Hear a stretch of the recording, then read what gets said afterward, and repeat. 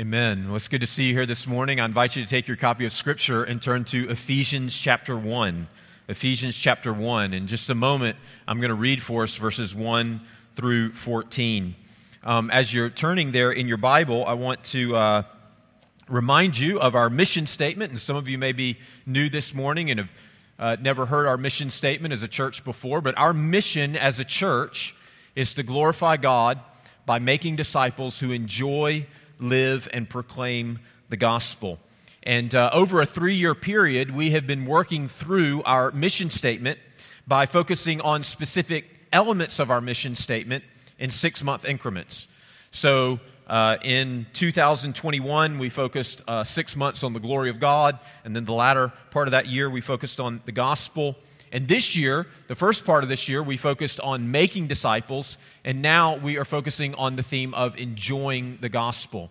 And then as you see there on the slide, next year we will look at living the gospel and proclaiming the gospel. But currently we are focusing on the theme of enjoying the gospel. And we've considered this theme from the book of Philippians. We've considered this theme from the Psalms. And now we are going to look at this theme of enjoying the gospel in a short series in Ephesians. We're going to work through Ephesians chapter 1. And I'm going to read for us verses 1 through 14, and then we will consider what God has to say to us this morning from His Word. So follow along with me. I'll begin in verse 1. Paul, an apostle of Christ Jesus by the will of God, to the saints who are in Ephesus and are faithful in Christ Jesus. Grace to you and peace from God our Father and the Lord Jesus Christ. Blessed be the God and Father of our Lord Jesus Christ, who has blessed us in Christ with every spiritual blessing in the heavenly places, even as He chose us in Him before the foundation of the world, that we should be holy and blameless before Him. In love, He predestined us for adoption to Himself as sons through Jesus Christ, according to the purpose of His will, to the praise of His glorious grace, with which He has blessed us in the Beloved. In Him we have redemption through His blood, the forgiveness of our trespasses, according to the riches of His grace, which He's lavished upon us in all wisdom and insight, making known to us the mystery of His will, according to His purpose, which He set forth in Christ as a plan for the fullness of time, to unite all things in Him, things in heaven and things on earth. In Him we have obtained an inheritance, having been predestined according to the purpose of Him who works all things according to the counsel of His will, so that we, who were the first to hope in Christ, might be to the praise of His glory. In Him you also, when you heard the word of truth, the gospel of your salvation, and believed in Him, were sealed with the promised Holy Spirit, who is the guarantee of our inheritance until we acquire possession of it, to the praise of His glory. Amen. Well, let's go to the Lord in prayer together, okay? Let's pray.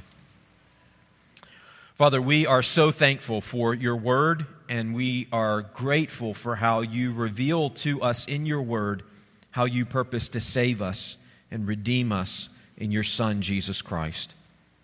Lord, as we look to the Scriptures this morning, we pray that you would lead us and guide us by your Spirit. Open our eyes to the glory and wonder of your grace, and we pray that you would fill our hearts with thanksgiving and with worship.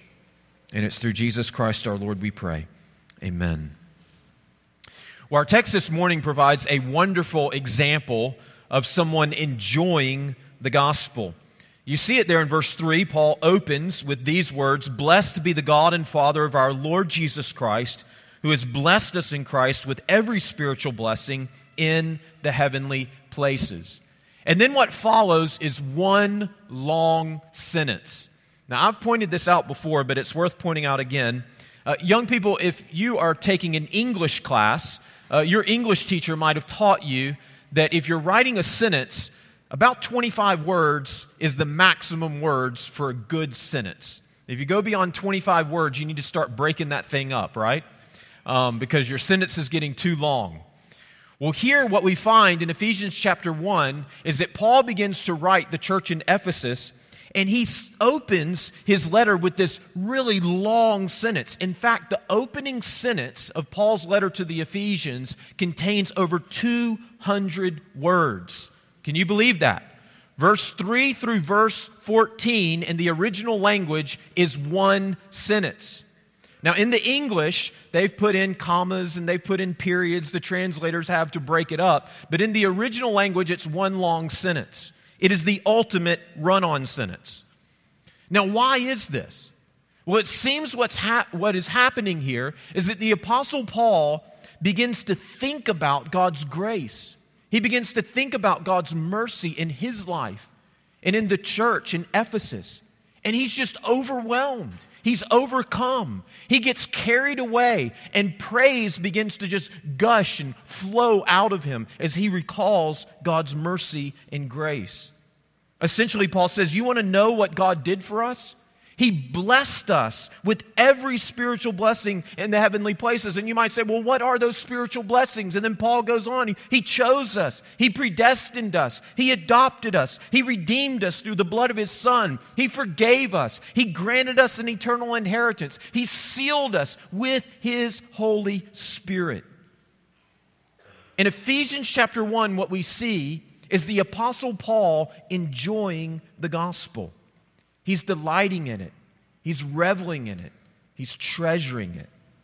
And this, my friends, glorifies God. Now, over the next several weeks, we're going to unpack what the Apostle Paul says here in verses 3 through 14.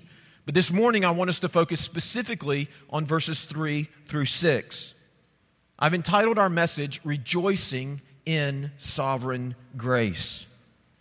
And what we see in these opening verses, verses 3 through 6, is that Paul highlights God's sovereignty and initiative in our salvation.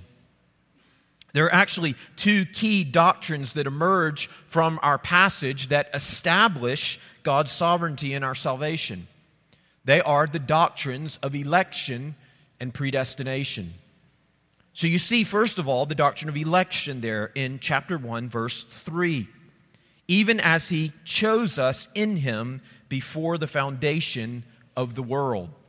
Now that word translated chose there is eklego in the original language. You can see kind of the relationship to our English word election. Eklego, election. It means to pick out, to choose, to select for oneself. Actually, this verse could be translated, even as He elected us in Him before the foundation of the world. And then in verse 5, you see the doctrine of predestination. He predestined us for adoption to Himself as sons through Jesus Christ.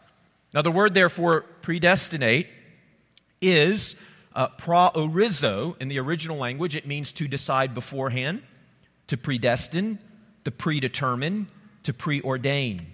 So predestination, as you see here in the text, is closely associated with the doctrine of election. In fact, when the Apostle Paul speaks of the doctrine of election, he naturally then speaks of the doctrine of predestination. They are closely associated. So what we see here is that the Bible teaches that doctrines, in the doctrine of election and predestination, that God chose before the foundation of the world to save a people for Himself solely based upon His own purpose and grace. Let me repeat that, okay? So the Bible teaches us in the doctrines of election and predestination that God chose before the foundation of the world to save a people for Himself solely based upon His own purpose and grace. This is what we mean when we speak of God's sovereign grace. Now, I wanted to start this morning by just stating simply, clearly, up front what the Bible teaches regarding these doctrines. However, I do want to acknowledge that I know that these doctrines are often hotly debated.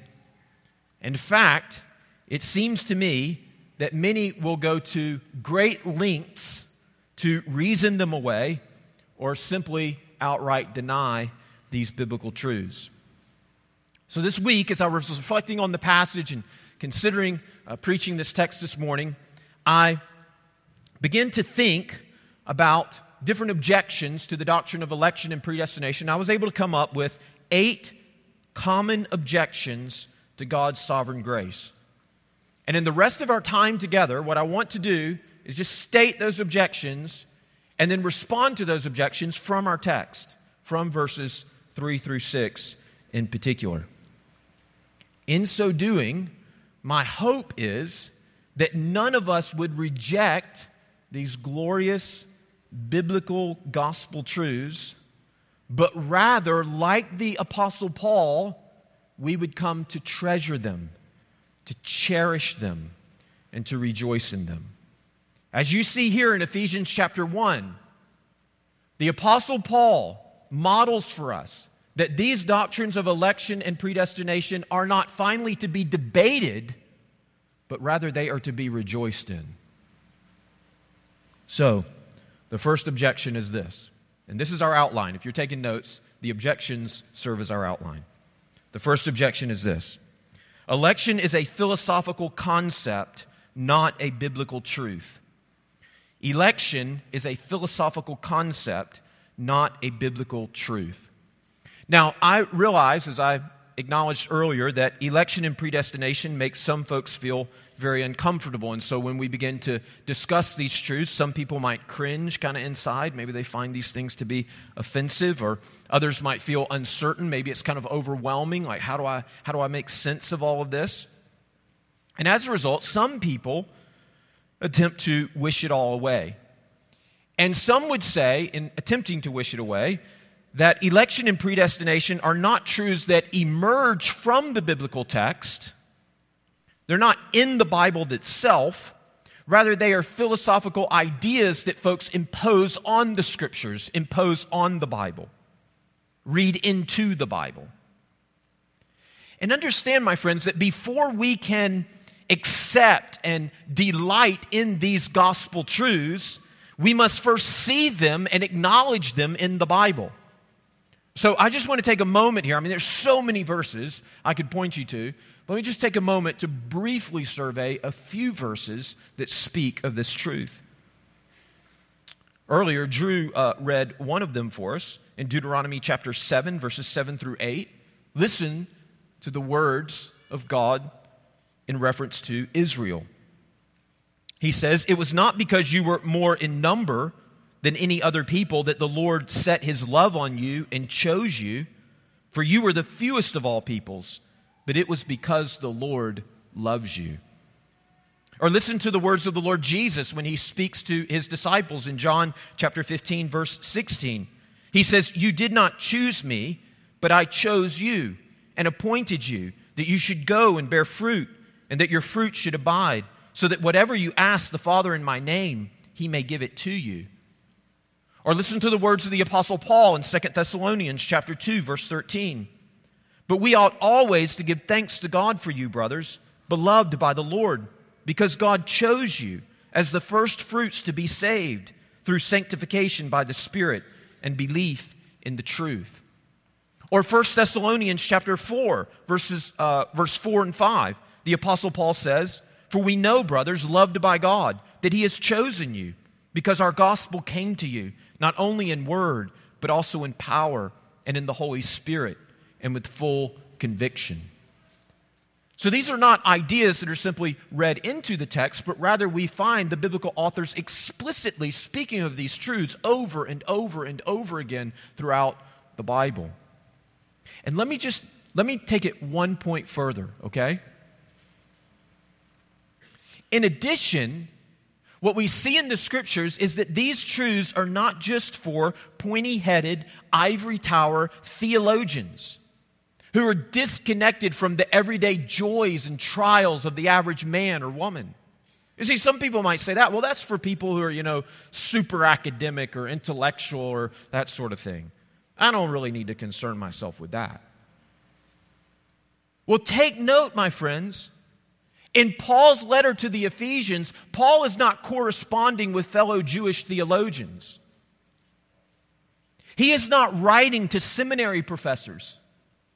He's not writing to philosophers or intellectuals. He is writing to a local church like this one right here, Crawford Avenue Baptist Church. He would have written the letter, it would have been sent to this local church and read to the church as a whole. You know what that means? Paul believes that the baker, the mechanic, the school teacher, the mom with small kids, the father who's trying to make ends meet, the teenager who's trying to live out their Christian faith among their peers will be helped and strengthened, and their joy will increase if they know and understand and embrace God's sovereign, electing, predestinating love and grace. Dear Christian, God revealed these truths in Scripture for you, for your good, and for your joy. Second objection. Election refers to God choosing Christ as the way of salvation, not choosing us for salvation. So this is what some people will say. When the Bible teaches about election, that election refers to choosing Christ as the way of salvation, not choosing us for salvation. So those who take this position would point to our verse here, verse 4, and they would say, look there, He chose us in Him before the foundation of the world. They would say, see, that's Paul's point. Paul is attempting to make the point that God chose Christ as the way of salvation. He chose us in Him, that is, in Christ. That's Paul's real point. Now, no doubt it is true that God chose Christ to be our Savior and our Redeemer. So the Apostle Peter says in 1 Peter chapter 1, verse 20, He, that is Christ, was foreknown before the foundation of the world, but was made manifest in the last times for the sake of you, who through Him, that is through Christ, are believers in God. So no faithful Christian would deny that God chose Jesus to be our Savior and Redeemer. And no doubt Paul affirms this truth. But of course, in this text and in so many others, Paul and the other biblical authors are saying more than that. Paul is not only saying that God has chosen Christ to be our Savior and Redeemer, he is saying that God chose us to be His people of redemption and salvation. Is this not exactly what the text says? Look there at verse 4. He chose us in Him before the foundation of the world. And verse 5, He predestined us for adoption to Himself as sons through Jesus Christ. You see, my friends, God did not simply choose Christ as the way of salvation and then cross His fingers and hope that we would one day figure it all out. That we would put our faith in Him, hoping that despite all our sinfulness and the hardness of our heart, that we would one day willingly and happily receive Jesus and His salvation. No, my friends, understand that in this sense, God did not simply make our salvation possible. He made our salvation certain. By divine election and sovereign predestination, He made our salvation certain. He chose Christ to be our Redeemer, and He chose us to be His redeemed. Third, the third objection is this. Election is not finally determined by our will, or our election is finally determined by our will, not God's will. Okay, so let me state that again. Election is finally determined by our will, not God's will. This is the third objection to the doctrine of election. Now, this may in fact be the most popular and common objection against the biblical doctrine of election. So here's the idea, and some of you may have heard this before. And the idea is that God looked through eternity past into the present. He looked through the channel of time, and He saw that we would choose Christ, and as a result, then He chose us. Okay? So that's the idea. So our will is the determining factor in God's election. So God looks through the eternity of time, the channel of time, from eternity past. He sees that we will choose Christ, so then He chooses us. Now, why would someone take that position? Well, folks would point to Romans chapter 8, verses 29 and 30, and you might want to turn there. Romans chapter 8, verses 29 and 30. In verse 29, Paul writes, For those whom he, that is God, foreknew, he also predestined to be conformed to the image of his Son, in order that he might be the firstborn among many brothers. And those whom he predestined, he also called. And those whom he called, he also justified. And those whom he justified, he also glorified. Now, someone would point to a passage like that, and they would say, see, you see it there, right there, in Romans chapter 8, verse 29. Those whom he foreknew, he also predestined. So God knew beforehand the decision that we would make regarding Christ. He knew that we would choose Christ, and therefore he predestined, he chose us. Now, it is vital for us to understand that when Paul says God foreknew us in Romans chapter 8, verse 29, Paul means that before the foundation of the world, God loved us and personally committed himself to us. Now, why do I say that? Let me just say a few things here. First, it is true that the word foreknow or know can be used in the Bible simply to refer to information. So, I know that Bob has brown hair. I know that fact about him. Okay? That would be an example. But someone might say, I know Bob has brown hair, but I don't know him. We've never really talked before. You see, we use know in two different ways there, right? I know he has brown hair. I have certain information about him, but I don't know him, and let me explain to you what I mean by that. I've never really talked to him. In other words, I don't have a relationship with him. See, to know someone can also indicate a relationship, a personal, intimate knowledge. So someone else might say, oh yeah, I do know Bob. We've worked together for years, and sometimes our families go on vacation together. Well, what are they saying? Well, based on the fact that we've worked together and we've gone on vacation, I know him personally. I have a relationship with him. In English, we use the word know in both these ways. Just in terms of knowing facts or information about somebody, and in terms of having a personal relationship with them. And we can make a distinction between the two. Greek uses these words in the same way also. So let me just give you a few examples of how in the Bible, and this is in Hebrew and Greek actually, in the Bible we see knowledge being referred to as a relationship. So in Genesis chapter 4, verse 1, we read, now Adam knew Eve, his wife, and she conceived.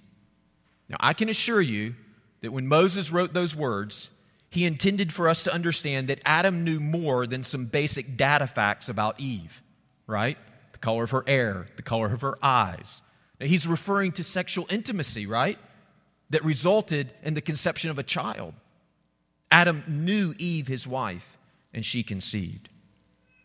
Or Amos chapter 3, verse 2, when the Lord speaks regarding the nation of Israel, he says, you only have I known of all the families of the earth.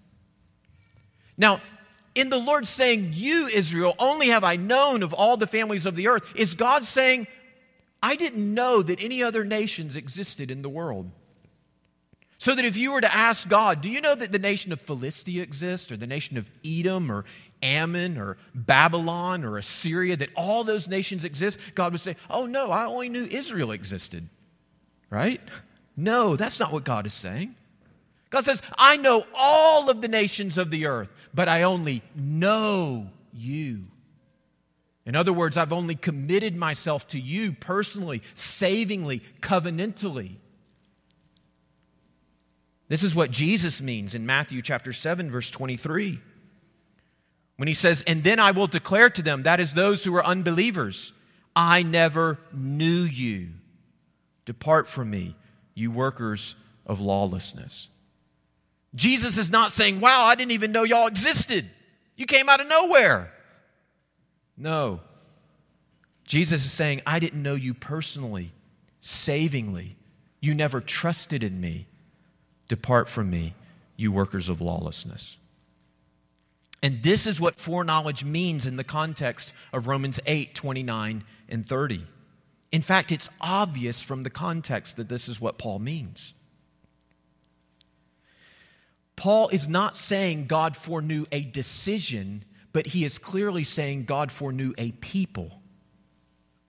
In fact, there's no reference to a decision in the text, and if you try to insert it, it makes the text unintelligible. For the decision he foreknew, he also predestined. It makes no sense. In fact, it doesn't say that. Rather, what the text says is, for those whom he foreknew a people. He foreknew them personally, savingly, covenantally. For those whom he foreknew, he also predestined. Those whom he predestined, he also called. Those whom he called, he also justified. And those whom he justified, he also glorified. It's repeated again and again and again. God is acting towards a people to save them and to redeem them. And he knew them before they ever knew him. Now, my friends, a misunderstanding of foreknowledge turns the meaning and the message of God's sovereign grace upside down. Do you see that? I mean, some would have us to believe that the biblical authors are teaching us that God's election is based on our election, that God's predestination is finally determined by our predetermination. And that is exactly the opposite of what the biblical authors are intending to convey. And it robs us of a certain joy. Do you notice that even in these few verses here in Ephesians, Paul's overwhelming emphasis is not on our will as the deciding, final, determining factor in our salvation, but rather on God's. Look there in verse 4. He chose us. Verse 5. He predestined us according to the purpose of His will. And Paul says the same thing in verse 11. If you skip down to verse 11, in Him we have obtained an inheritance, having been predestined according to the purpose of Him who works all things according to the counsel of His will. Now here's what this means if you're a Christian, my friend. Before the foundation of the world, before your father and mother ever knew one another, before you were conceived in your mother's womb, before anyone ever knew your name, God didn't just know about you. He didn't just have some information about your existence or some knowledge of a decision that you one day might make.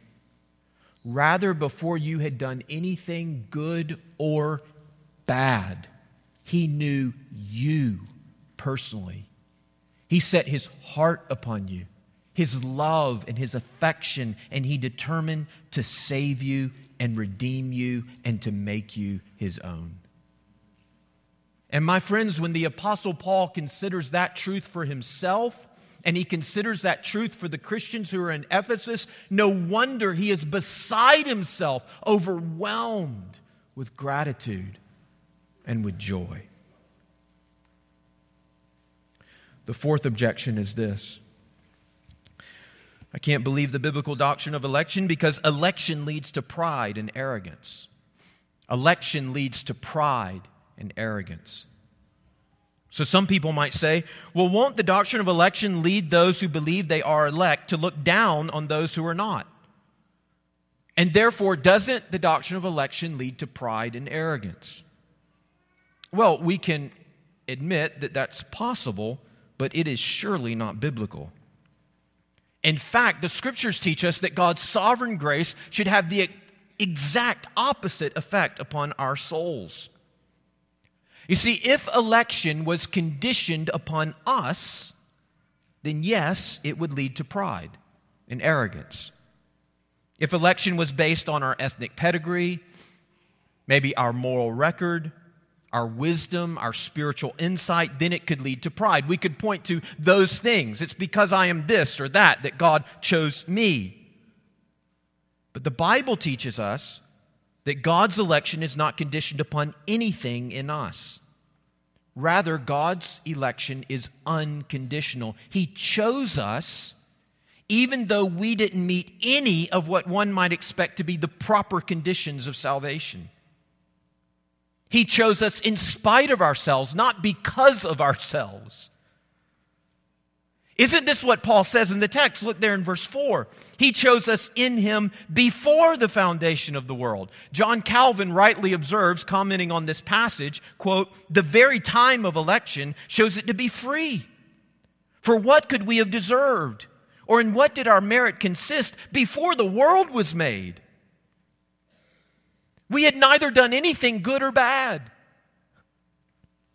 And He chose us." The Apostle Paul makes this point explicit in Romans chapter 9, verses 11 through 13. He's speaking of Jacob and Esau, who were twins. He says, "Though they were not yet born and had done nothing good or bad, in order that God's purpose of election might continue, not because of works, but because of Him who calls, she was told, the older will serve the younger. As it is written, Jacob I loved, but Esau I hated." God's election is not based on our merit. Now, this is hard for us to understand because we make choices based on merit, right? So, if we're going to choose a senatorial candidate, we have an election coming up, right? If we're going to choose a senatorial candidate, or in a couple years, if we're going to choose a presidential candidate, we make a choice based on merit. We look at their positions, we look at their record, we look at their experience, and then we make a choice. Or you think about a bunch of guys getting together and they're going to play a football game. And so they name two captains, and the captains, they start to select their team amongst the group of guys. And who do they choose? Well, of course, they choose the biggest and the strongest and the fastest and the most skilled. Think about Tom Brady, okay? Arguably the greatest quarterback to ever play professional football. When he left the Patriots, where he had won, I don't know how many Super Bowls, but many Super Bowls, and he chose to go to another team, how did he make his decision? He looked at the organization and the owner and the coaches, and he looked at the players on the roster, and he chose the team that he thought would put him in the best position to win a Super Bowl. And you know what? God does the exact opposite. Listen to what Paul says to the church in Corinth in 1 Corinthians chapter 1. Verses 26 to 31. Now, if you were receiving this letter from the Apostle Paul and you weren't rooted in gospel truth, you might take offense to this. Paul says, "For consider your calling, brothers." Consider getting a letter like this. "For consider your calling, brothers. Not many of you were wise according to worldly standards. Not many of you were powerful. Not many of you were of noble birth." You see, those are the types of people we would choose, right? The powerful, the wise, those who come from good stock. But God chose what is foolish in the world to shame the wise. God chose what is weak in the world to shame the strong. God chose what is low and despised in the world, even the things that are not, to bring to nothing the things that are. And why did God do this? So that no human being might boast in the presence of God. And because of Him, you were in Christ Jesus, who became to us wisdom from God, righteousness, sanctification, redemption, so that, as it is written, let the one who boasts, boast in the Lord. In other words, God chooses the scrubs. He chooses the misfits. He chooses the nobodies. He chooses even those who are least likely to succeed. And why does He do it? So that when He wins the Super Bowl of all Super Bowls and redeems a people for Himself for all eternity, He will get all the glory and all the honor and all the praise. Isn't this what Paul says in Ephesians chapter 1?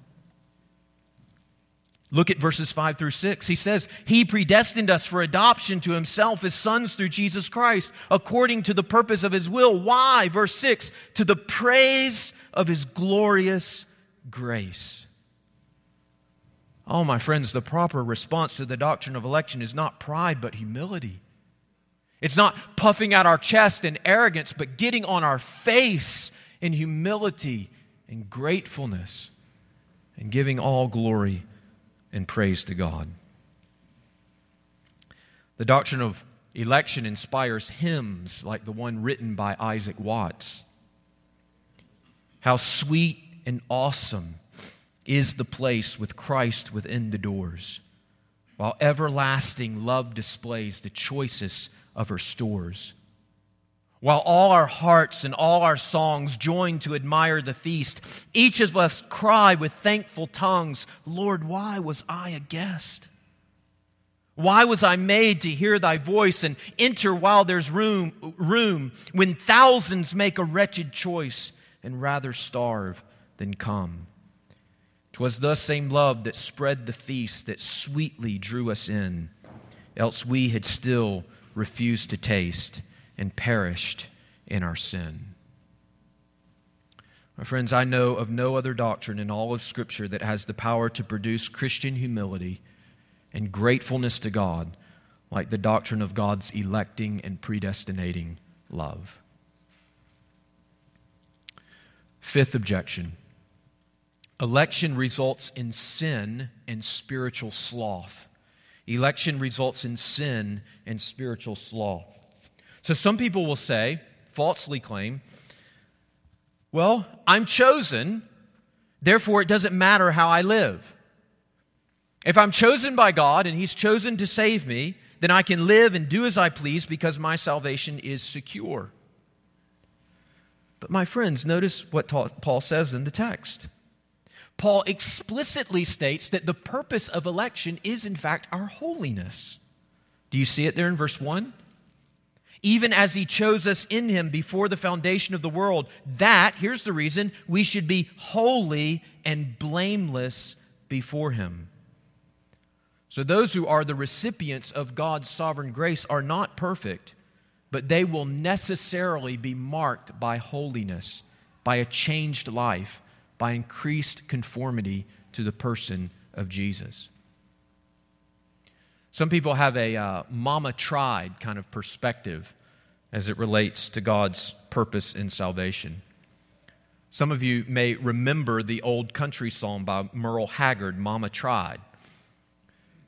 The chorus goes, and I turned 21 in prison doing life without parole.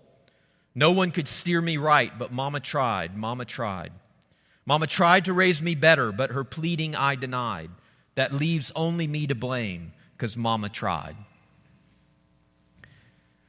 But listen, my friends, when God purposed to save a people for Himself, He wasn't just trying. He wasn't just putting forth His best effort. When God purposed to save a people for Himself, He determined it, and He will accomplish His purpose. So Paul says in 2 Corinthians chapter 5, verse 17, therefore, if anyone is in Christ, he is a new creation. The old has passed away. Behold, the new has come. Therefore, if you do not have no desire for holiness, if your life looks no different now than when you first trusted in Christ, it is not because God's purpose of election has failed. It's more likely that you have yet to be saved and redeemed. And the gospel calls you to repent and believe and trust in the Lord Jesus. If you are in Christ, then be encouraged. God is eternally committed to your sanctification. He is eternally committed to changing you and transforming you so that you become more and more like His Son Jesus. His purpose in saving you is to make you holy and blameless before Him, and His purpose will not fail. Despite all your struggles with sin and up and down in your spiritual life, He is committed to you to the end, and He will see it through until ultimately you are finally glorified and freed from sin forever. Sixth objection. Election means God is cold and calculating. Election means God is cold and calculating. So when some people think of the doctrine of election, they imagine God choosing His people by maybe blindly throwing darts at a dartboard, or arbitrarily picking a lottery ticket out of a basket, or throwing the celestial dice to determine whom He will save. But this is not how the Bible presents God's sovereign grace. Notice this in our text. In verse 4, Paul writes, "In love, He predestined us for adoption to Himself as sons through Jesus Christ, according to the purpose," and some of your translations, which this is a good translation, might read, "according to the good will, the good pleasure of His will."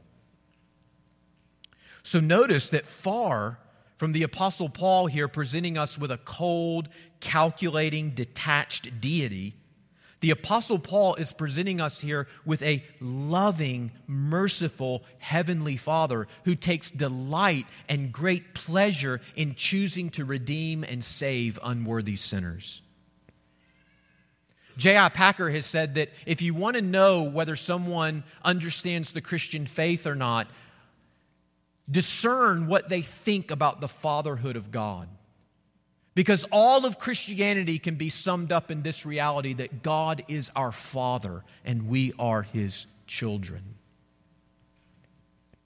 Dear Christian, do you treasure the fatherhood of God?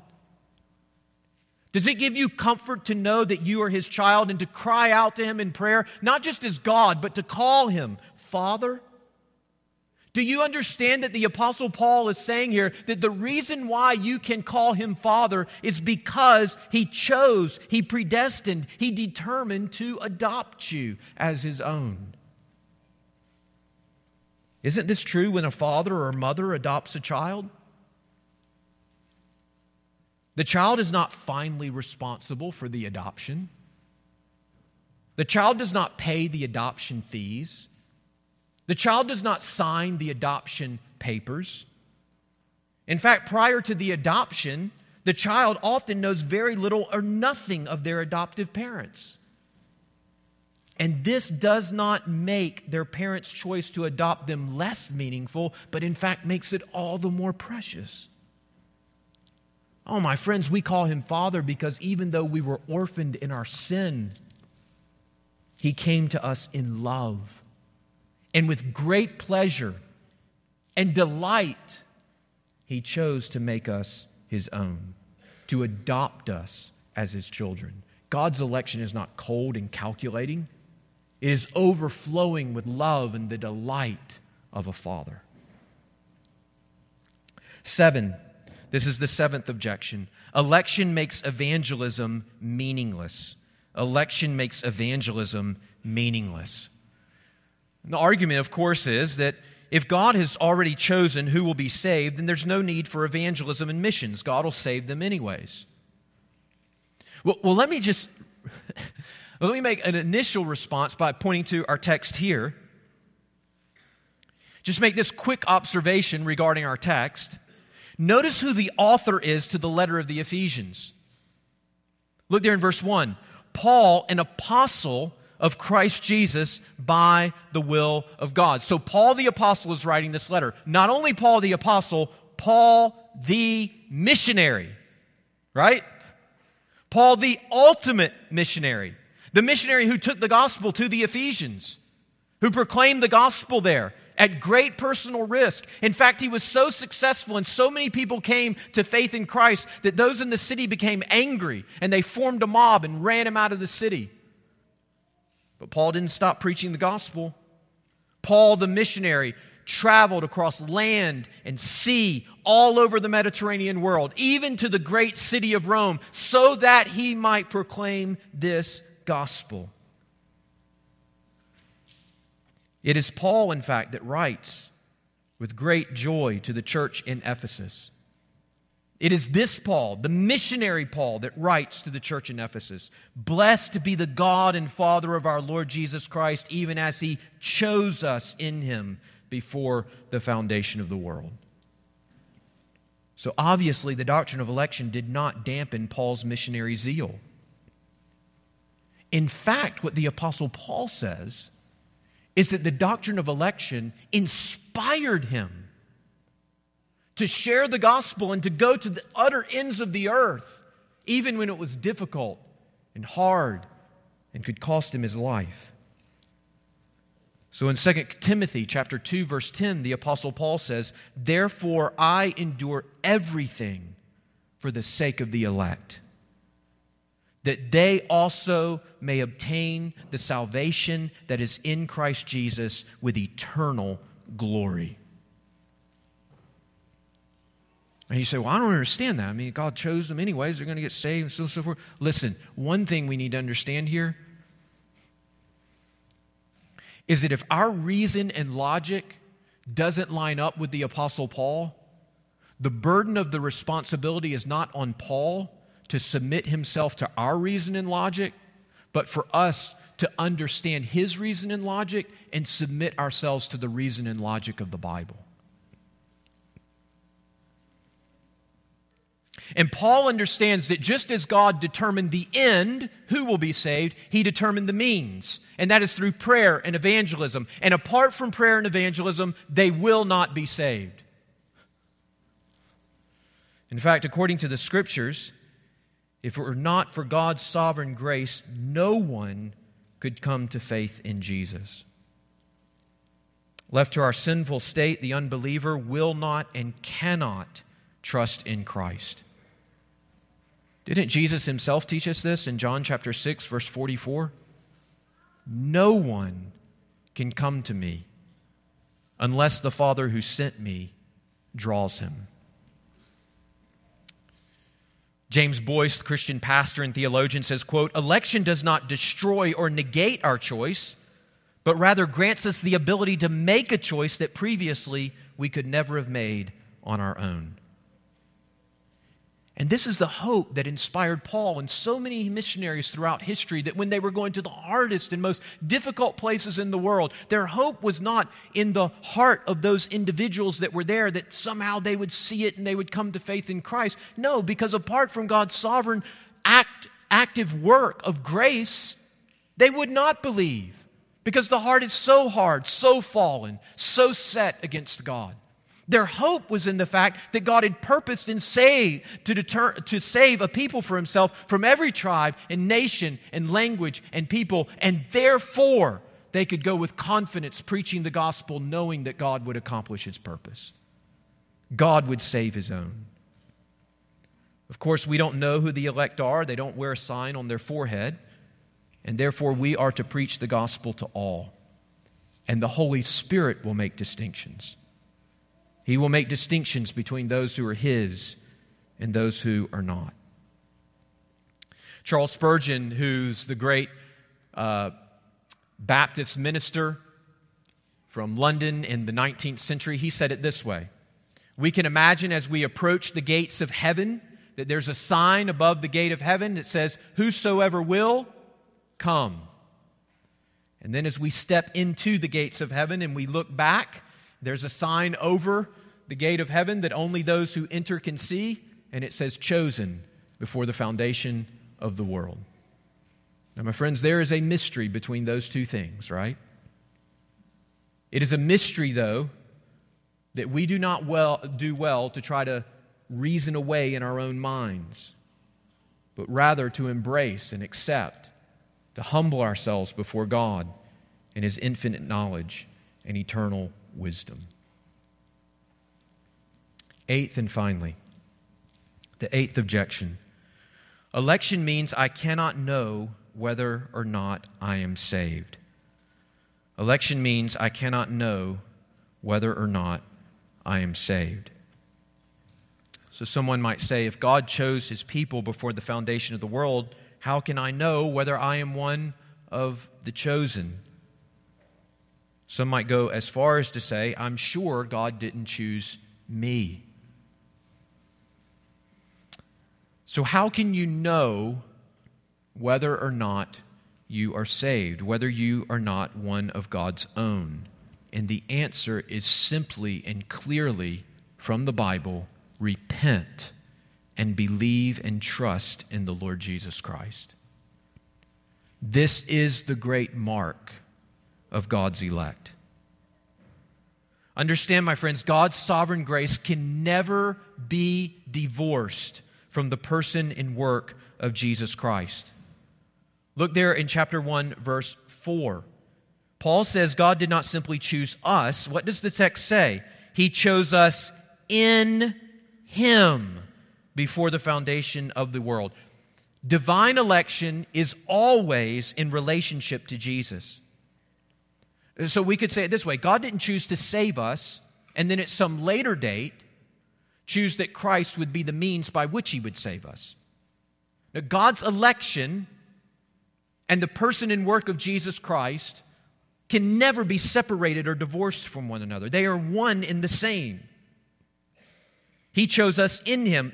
Now notice this. Paul makes this point all throughout these verses. Look there in verse 3.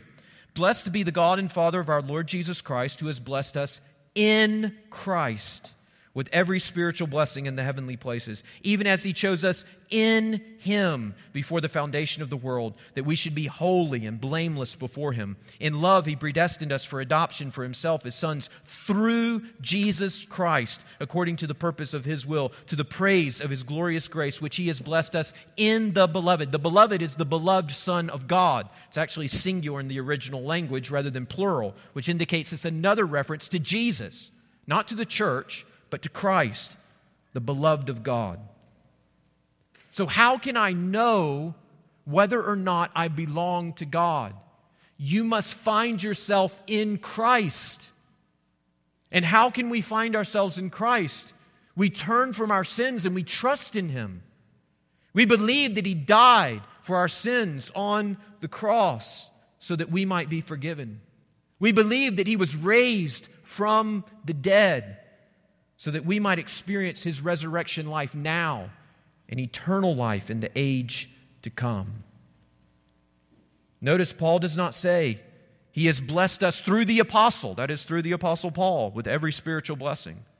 He has blessed us through the church with every spiritual blessing. He has blessed us through a priest with every spiritual blessing. He has blessed us through our works with every spiritual blessing. He has blessed us through our own wisdom and spiritual insight with every spiritual blessing. No, He has blessed us in Christ, in Him, through Jesus Christ, in the beloved Son of God.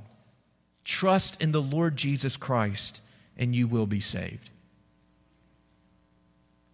He will save you. He will help you to live a life of holiness, and He will fill your heart with joy as you rejoice in His sovereign grace. And when you trust in Him, give Him all the glory and all the honor and all the praise that by His Spirit and by His purpose, He enabled you to do so. In fact, what we see in the Bible is that the doctrine of election does not undermine the security of the Christian. In fact, it is the foundation for our security as a Christian. If our security as a Christian was based upon our own will, we would constantly be in and out, right? But the Lord Jesus says that He knows His own. He calls them by name. He has purposed to save them, and no one will pluck them out of His hand. If God has purposed to save you from eternity past, nothing can separate you from the love of God in Christ Jesus.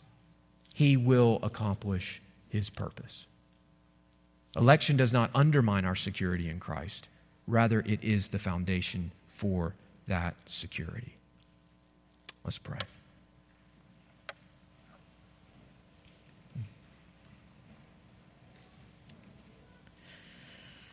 Father, we are so grateful for Your word, and we thank You for Your sovereign grace and mercy.